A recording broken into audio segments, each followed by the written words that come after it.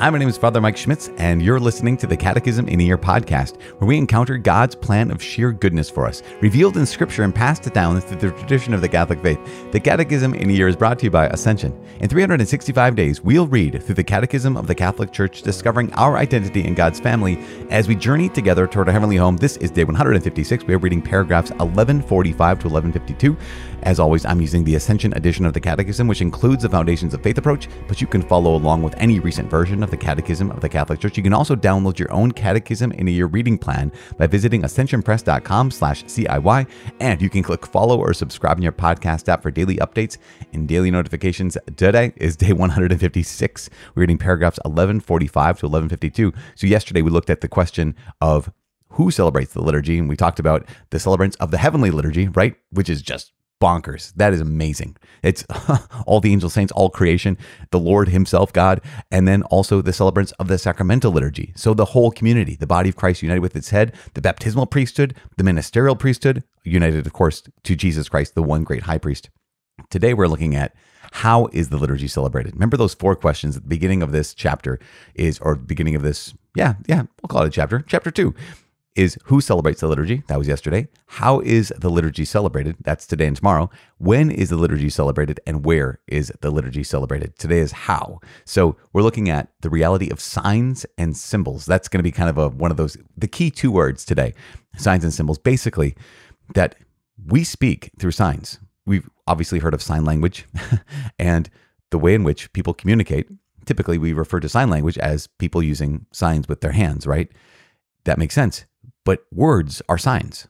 They're symbols, and they're ways we communicate. So any word on a page is a signification, right? So if you read the word snow, it signifies something, right? It is a sign for the reality of snow.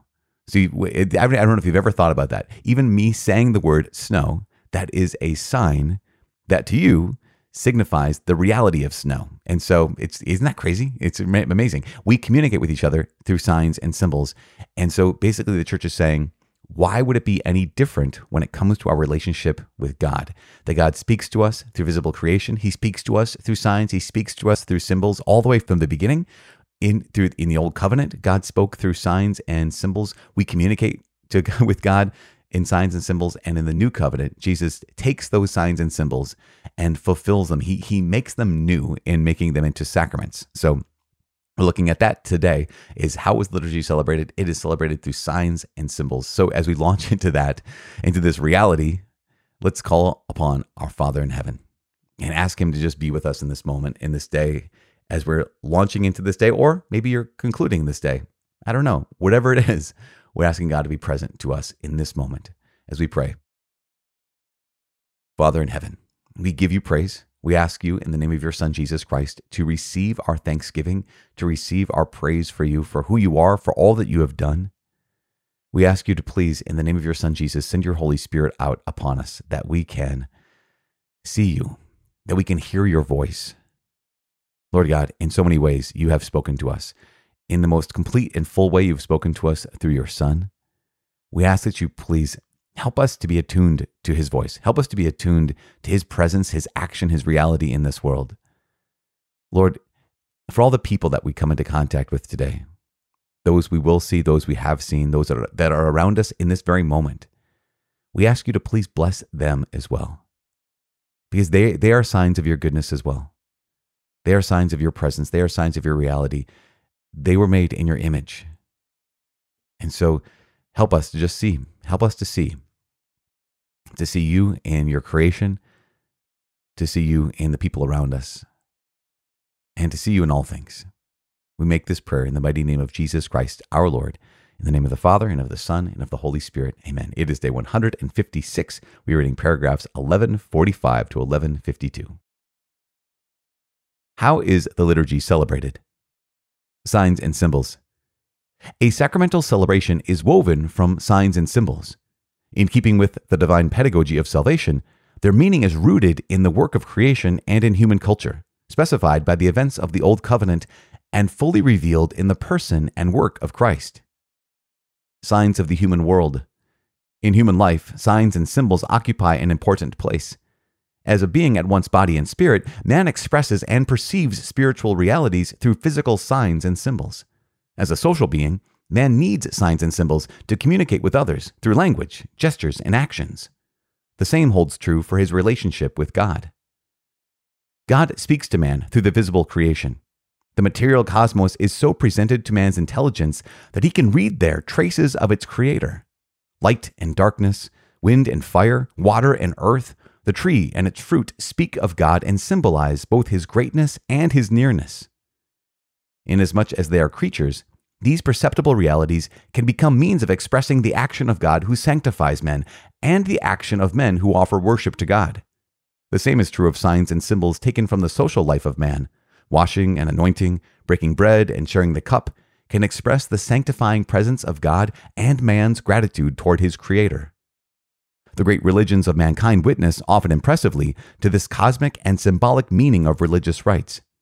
The liturgy of the Church presupposes, integrates, and sanctifies elements from creation and human culture, conferring on them the dignity of signs of grace, of the new creation in Jesus Christ.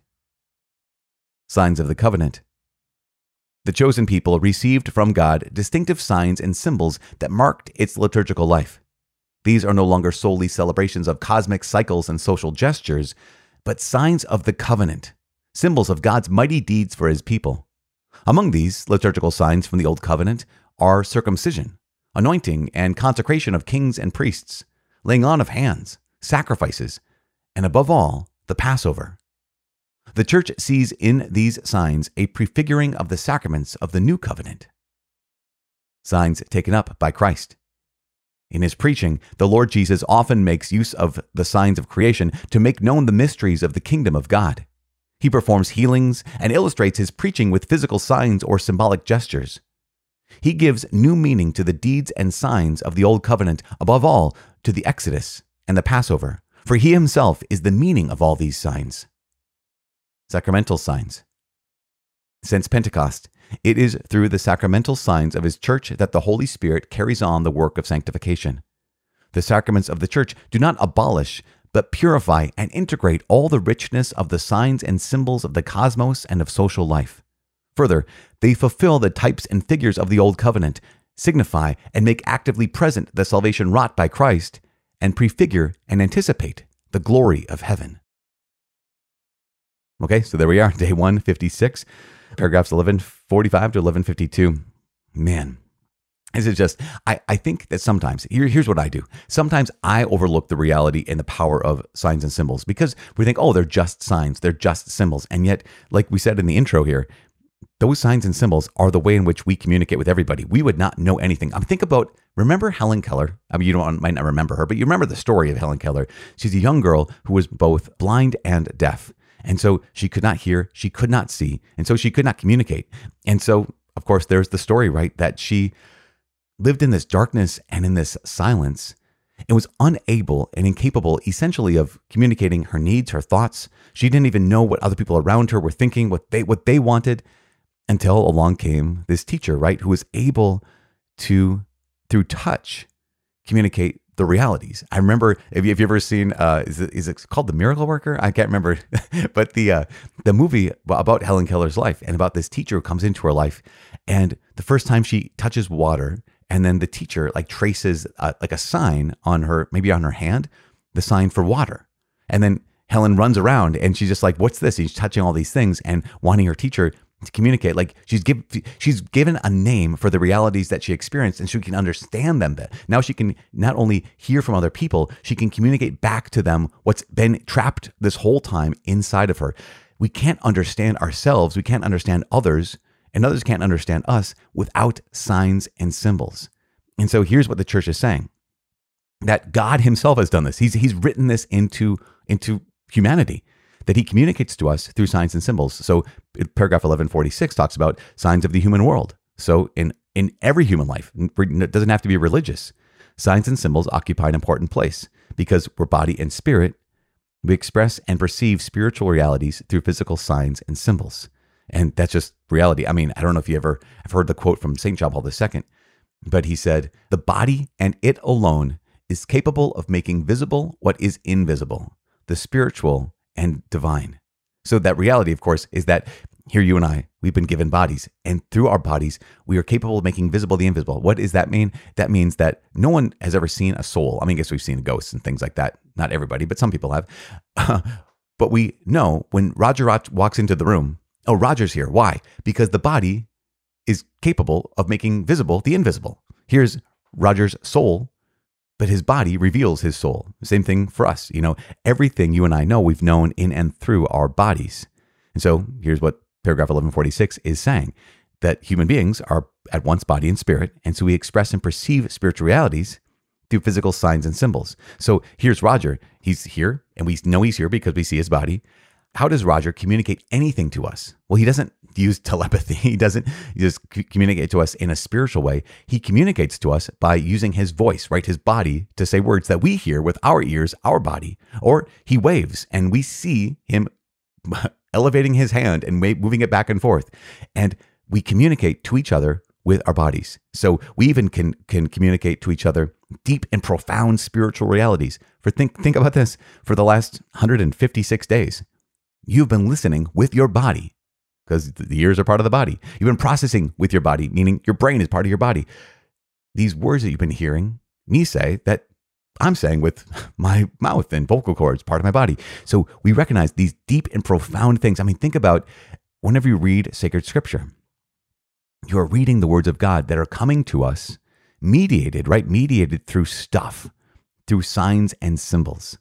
And so this is just so important because God speaks to us this way. He speaks to us through the visible creation. Did you see the snow falling down, or maybe wherever you're at, it's raining, or maybe the sun, maybe it's dark out, whatever it is, God speaks to us through visible creation. And we can read traces of our Creator there. Remember, we talked about this almost at some of the beginning days and weeks of this Catechism in a year. We talked about how God reveals himself through creation. That the very fact of the reality that creation exists points to a creator. And the fact that creation is beautiful points to the beauty of the creator. The fact that creation makes sense, right? That we can do science, meaning the creator must be rational, not accidental, not random. So visible creation speaks to us. And then we get to express our response to God. So paragraph 1148 highlights, yes, the perceptible realities of creation, of the world around us, can express the action of God who sanctifies us and the action of men who offer worship to God. And it's so remarkable. In fact, not just in like the normal creation, but also in culture. So think about the normal human actions of washing and anointing. Yeah, that just means you're washing, means you're anointing, you're putting on oil on yourself to like soothe your skin. But these normal aspects take on a new meaning when they're brought into the religious rites. Again, baking bread and sharing the cup, or breaking bread, you can bake bread too, breaking the bread and sharing the cup. They are ways in which human beings like bond. We do a thing at the beginning of every school year called Alpha. And Alpha is an introduction to Christianity. It was started out in England, in the Anglican Church. And 3 elements of an Alpha evening is we first gather for a meal, and we sit down at tables and just have normal conversation while breaking bread, right? But while having food together. There's something about that unites people. And then later on, there's a presentation on some aspect of the Christian life, and then we just have a discussion. These normal aspects of human living, these normal aspects of social life, what God has done is he's taken these normal aspects and they've been elevated. And so what happens, how they've been elevated? Well, think about washing and anointing, breaking bread and sharing the cup. That's normal things people would do. But in the old covenant, what has God done? He's taken those and given them new meaning. He's repurposed them, we could say it like that. They become signs of the covenant. So signs of the covenant that are, if you've gone through the Bible, you know what those signs are. They're things like circumcision. That's a sign of the covenant. And you think like, wait, how could a little mini surgery on a baby, how could that have any spiritual reality? And yet that circumcision was what brought a man into the covenant with the Lord God. And so these normal things have given supernatural power. These natural things have been giving a supernatural power. So anointing and consecration, like laying out of hands. We reach out and we touch people, right? We, put our hands on someone's shoulder, on their elbow, on, if you have a deep friend or a family member and you just want to support them, to put your hand on their back. that makes sense that here's the Lord God who elevates that to something like the laying on of hands. And, sacrifices. We recognize sacrifices people make for all sorts of things. In the Old Covenant, sacrifice becomes elevated to worship of God. And then, of course, what Jesus has done is he's transformed them. He's fulfilled them. Jesus, in his very self, think about how many times have you read the scriptures in the Gospels where, Jesus breathes on someone, or Jesus spits on the ground, makes some kind of paste or mud and puts it on someone's eyes, or the man who is mute and deaf, and Jesus puts his fingers in his ears and touches his tongue and spits, and you're like, okay, he's doing these physical things to communicate some spiritual healing. Of course, even think about Jesus' own sacrifice. The fact that he gives us himself at the Last Supper, and he gives up himself to the Father on the crucifixion on Golgotha. Why would that have anything to do with you and me?